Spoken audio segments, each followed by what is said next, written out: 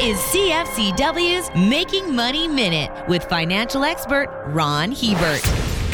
The top 30 stocks in the TSX put on quite a performance so far in 2022. The worst performer in the group was up 168%, and the top gainer rose 683%. The makeup of these high flyers is very concentrated. Half, or 15 of the 30, were energy stocks and 7 were from the mining sector.